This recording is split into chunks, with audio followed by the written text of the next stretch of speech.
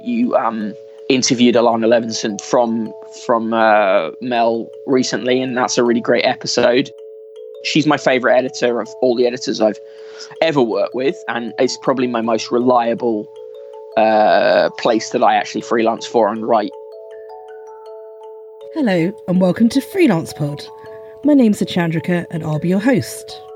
How nice it is to open with such a lovely compliment for the podcast. So that voice you just heard is this episode's guest, Mick Wright, and he was talking about Alana Levinson, deputy editor of Mel magazine, who appeared about 5 episodes back on Freelance Pod. So if you've not listened to her, it's well worth giving that episode a go. And she also hands out some tips on what kind of pitches she's looking for. So if you're looking for a new place to pitch, it's worth checking out Alana's episode. So here we are at the last episode of season 2 of the podcast. I'm taking a break over the summer, but I will return later in the year with more exciting guests. If you're going to miss me in August, then you can always get a ticket to either one or both of my masterclasses, which will be taking place over Zoom. So I've got 2. The first one is using personal essays to break into new publications and niches, which takes place on the evening of Tuesday, the 4th of August, British summertime. And yes, personal essays have got me my first byline in an array of publications. And then the second workshop is one for podcasters. It's how to get your indie podcast to 10,000 downloads, and that'll take place again in the evening, British summertime, on Tuesday the 18th of August. And yes, Freelance Pod hit 10,000 downloads a couple of weeks ago, and I make it all by myself, so I'll let you know the strategies and the tips that have helped me get to that milestone, which is very exciting. So there are many different ticket prices and discounts available. I pop discount codes into editions of my newsletter that are subscriber only, but they're still free. So if you want to see those discount codes, you can subscribe over at sirchandrika.substack.com. That's sirchandrika.substack.com, and I'll put the link in the show notes. There are other good reasons to subscribe as well. There's some decent writing in there too. The early bird tickets for the podcasting session are all sold out now, but if you're quick, you might be able to grab hold of the discounted general admission tickets. And then after that, it's just general admission, I'm afraid. And don't forget that the price for both masterclasses includes a recording of the session. So I've had a couple of people say they can't actually make that time and that day, but could they buy tickets? They get a copy of the recording, and yes, that is possible too. So any issues, just get in touch. You can find links for the tickets over at Eventbrite, and of course I'll put them in the show notes as well. Right, business stuff done. So back to this episode. My guest is journalist and poet Mick Wright, who is also the publisher and writer of a media critiquing newsletter, Conquest of the Useless. You can subscribe to his newsletter at brokenbottleboy, all one word, .substack.com. That's brokenbottleboy.substack.com. Mick also writes some paid-for content in the newsletter, and that goes out to subscribers who pay. And you're in luck because we have a 50% off discount code for Freelance Pod listeners. It's available until Friday, the 31st of July, so you've got a couple of days. And if you use this link that I'm going to give you, you'll get 50% off subscription forever. And the link is brokenbottleboy, all one word, .substack.com/freelancepod, all one word. So again, that's brokenbottleboy, all one word, .substack.com/freelancepod, all one word. And guess where the link is going to go? Yes, it will be in the show notes. You can also follow Mick on Twitter at brokenbottleboy, where you can see his front page deconstructions, where he highlights newspaper pages according to what is factual and what, well, isn't. And he also has a pinned tweet with updates on his legal case against Daily Mail columnist Sarah Vine, which he alludes to quite early on in this episode, so at least you know who he's talking about. So, let's hand over to Mick and see what he has to say. I'm currently in a legal action with a senior national newspaper columnist for the Daily Mail, right? So it doesn't get rougher than that, right? So, but actually, do you know what I found? Like, I do better when I'm in these battles, you know? I like being David versus Goliath, you know? And not everyone does. And listen, I've not been sleeping well. It's not great for my health. Certainly my sleep and my digestive system would appreciate less stress. right? I'm 36 years old. I'd like to make decent money and not always be fighting with people. But it may be that this is what I'm meant to do.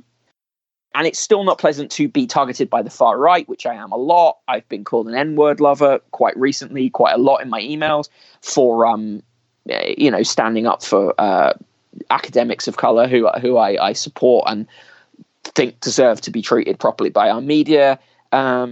So yeah, look, it's not easy, but then like, oh God, why am I going to spend my life being worried if I'm blacklisted by these places? A lot of these publications are dying anyway. You know, it's like being told, I'm sorry, your name's not down, you're not getting in to the Titanic. It's like, yeah, fine, I don't really want in. Your ship is not unsinkable. I've built a submarine. I love my submarine. Anyone can come into my submarine and hang out. It's a much more welcoming place.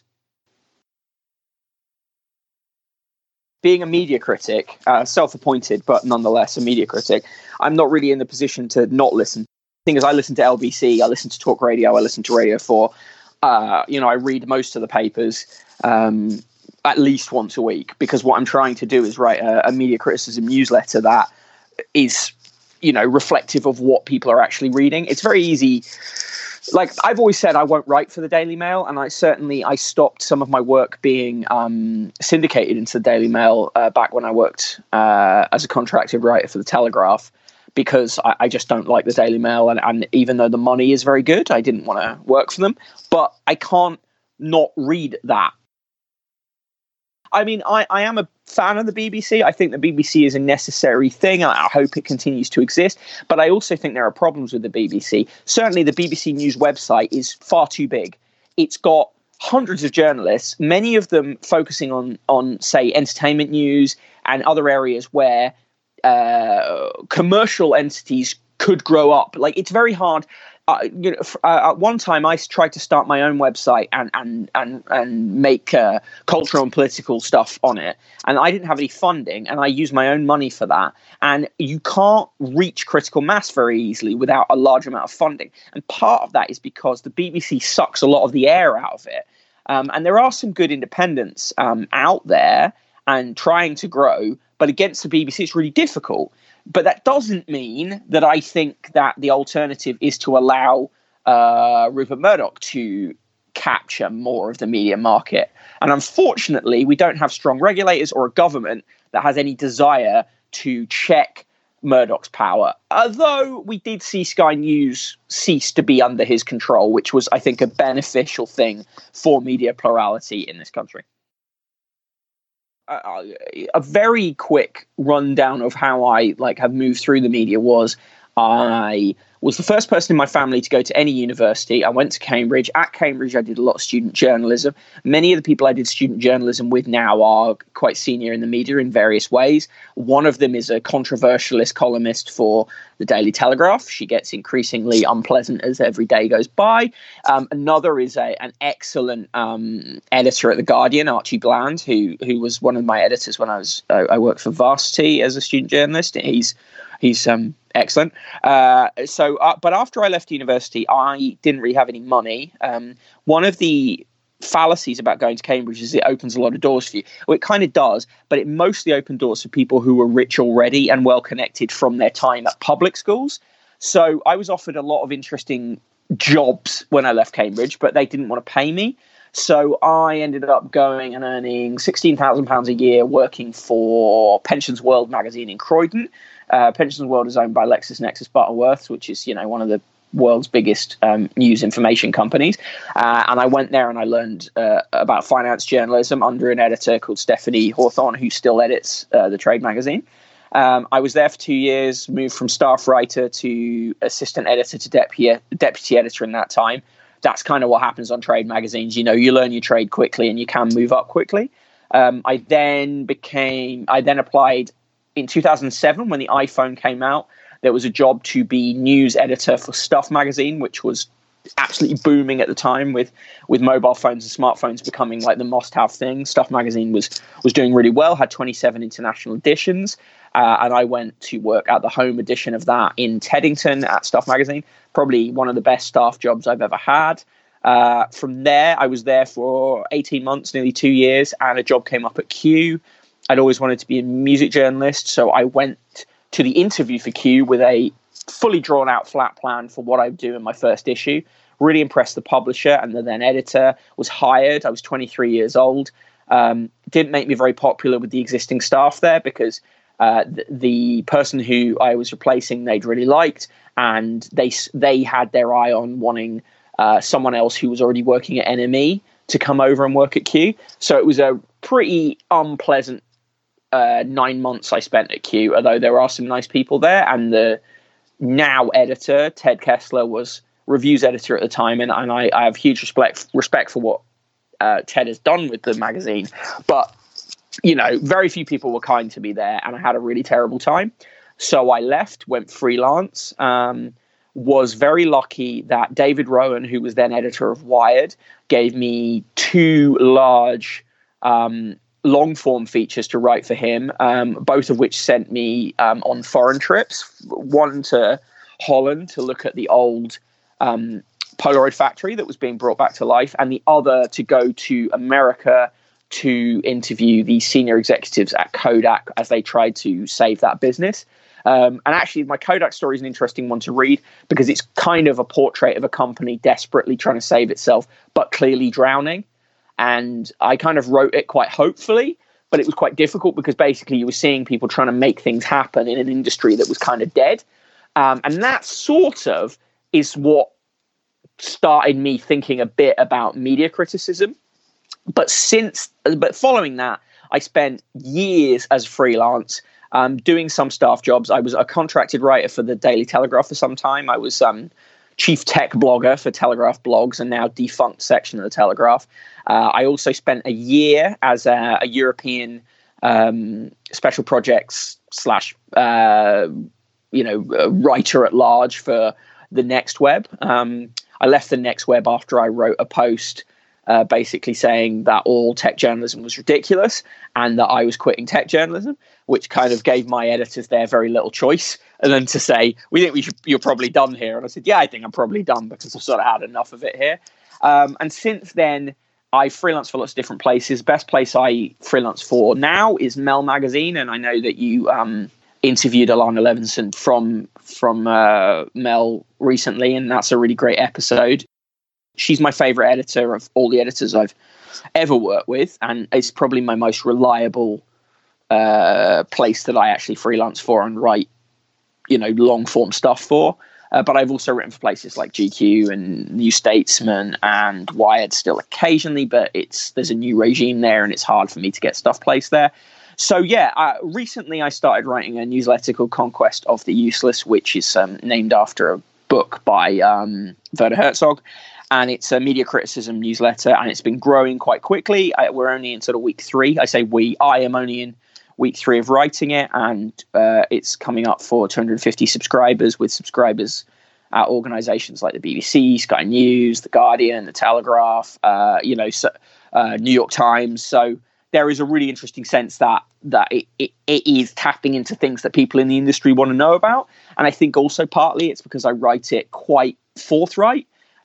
Basically because I don't really care anymore whether those places hire me. And I realized the best way for me to make money is to harness the audience that I've built over 15 years as a writer, who like me as a writer and follow me to different publications, and probably have done since I was at the Telegraph.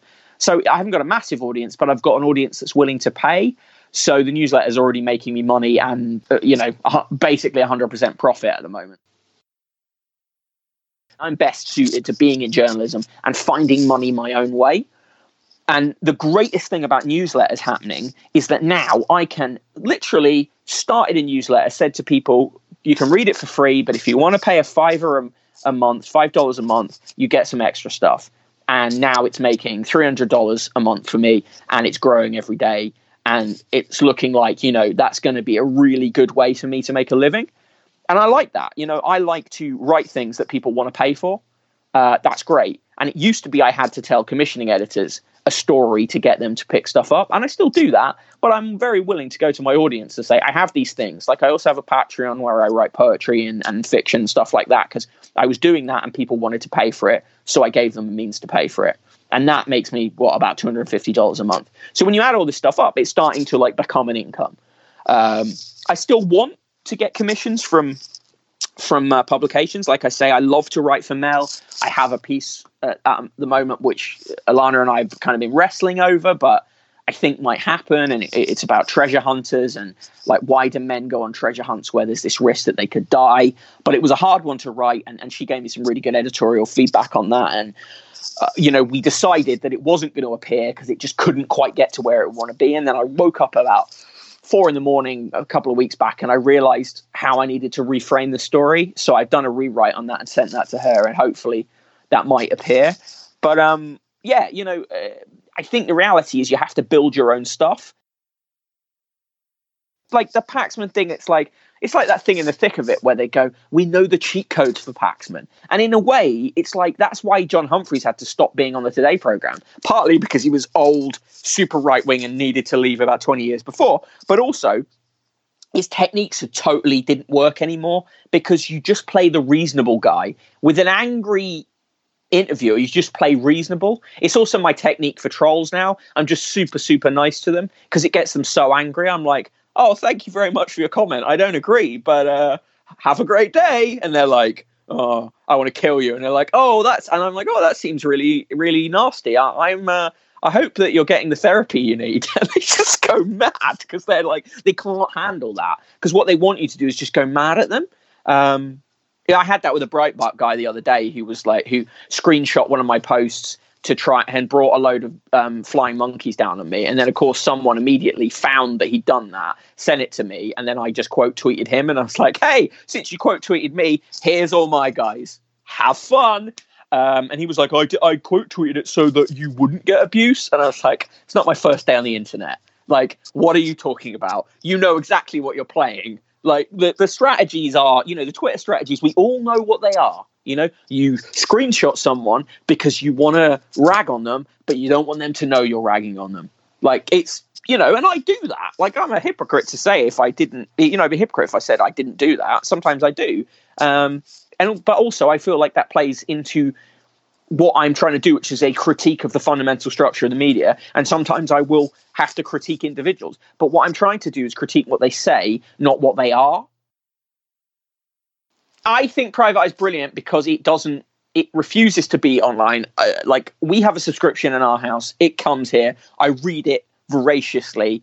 It has some of the best journalists working. It also is really good at letting young freelancers in. Like, look, if you're a young freelancer and you can break stories, send it to the Eye because they want it. Like I know several excellent young freelancers there. In fact, I'm just going to look up and check that I get the name right. Yeah, Henry Dyer, who's at Dyer Thoughts on Twitter. He's a brilliant young journalist, just graduated from York University last year, and he's already contributing to Street of Shame and getting stories in there. And I think the Eye is great for that. But the other thing is, and I'm loath to criticize them, but look, Ian Hislop is of the establishment. He always has been to an extent, but he's even more so now. And it's like when you look at Have I Got News for You, it's kind of toothless. It kind of gums at the edges, right? Why are MPs so happy to go on there? Because like they'll get rousted a bit, but nothing's going to really hurt them, I think basically since the days of the Angus Dayton era of Have I Got News for You, it's become kind of a bit senile. And I don't think the Eye has. But the Eye is kind of, it doesn't have a radical point of view anymore. It's kind of tweedily annoyed about corruption, right? Whereas my attitude to my newsletter is I am like burningly, voraciously, horrendously angry about corruption. And also, I'm influenced by an era of, say, the NME, when the NME famously in the 70s had a call for hip young gunslingers and brought in like Julie Burchill and Tony Parsons, who when they were young were these coruscating voices who would just like destroy everything, burn it down. Now, obviously, like the legacy of Julie Burchill and Tony Parsons is quite complicated, and I think the young versions of them probably would really hate the older versions, but maybe we're all destined to suffer that. Yeah, well, no, my tips would be like, listen, this whole build your own thing, right? Yeah, do that. But also you have to build credibility. You have to build a name for yourself. So getting in with an organization does help. a lot of my audience came from when I was a contracted writer for Telegraph blogs. I got a reputation as a kind of a bit of a free thinker there. And so a lot of that audience was built. And when I got bumped from Telegraph blogs in the end, slightly jumping, slightly pushed, those guys came with me and followed me on Twitter and said, God, I miss you being on there. And when you guys started on Telegraph blogs, it used to make me quite happy that occasionally there would be comments where it would go, when's Mick Wright coming back? And that was great, so that made me realize, oh, look, I've got people who like my writing.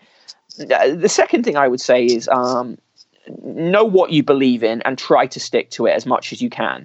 A lot of people will say you have to write for the Daily Mail because nowhere else is going to hire you. But really, go and do a different job. If the only place that wants to hire you is the Daily Mail and you're not comfortable with that, do a different job and wait and do your journalism for yourself until you can get a job at an outlet that you feel comfortable working for. If you feel comfortable working for the Mail, they pay very well, work for them. But don't go and work somewhere that is contrary to your beliefs just because you think you have to get a job. You don't have to be a journalist. You have to be able to look yourself in the eye. And the third thing I would say is not everyone is going to like you. It really hurts. People pretend it doesn't hurt, but it does hurt. It's horrible to be abused all the time. I had breakdowns in my late 20s and early 30s over just the sheer level of abuse I got, and it made me stop being able to write. So you need to have coping strategies to deal with that, because the internet is going to attack. If you say things that you really mean and you're really passionate about, you will get abuse for it. So it's not just about sucking it up. It's about, finding ways to be able to afford to go to therapy or finding support networks. If people want to sign up for the newsletter, it is free to sign up for. It is brokenbottleboy.substack.com, substack.com. It's free to sign up to, but there is one paid edition a week. If you want that, it's $5 a month or $30 for the year. But I'll make a special money off code for this podcast. So thanks to Mick Wright for guesting on the podcast. And if you would like to subscribe to his newsletter, don't forget that there is a 50% off discount code. Just use the link brokenbottleboy.substack.com/freelancepod. It is in the show notes. And you'll get all of Mick's newsletters. So that's all from me for this season. Thank you so much for listening. Thank you for getting the podcast to 10,000 downloads. And as I mentioned at the start, if you're going to miss me, then we've got some masterclasses to get into. The newsletter will still be going. I'll also be writing and making stuff and just doing everything a freelancer can. So, yes, I'll be on the internet. You can find me there. And as ever, if you enjoy the podcast, please do rate, review, subscribe. So have a great summer, and I'll see you when school's back in a little later on in the year. And I hope you get a great brand new pencil case. That's all I'm hoping for. I'll save you a seat somewhere towards the back of the bus. Bye for now.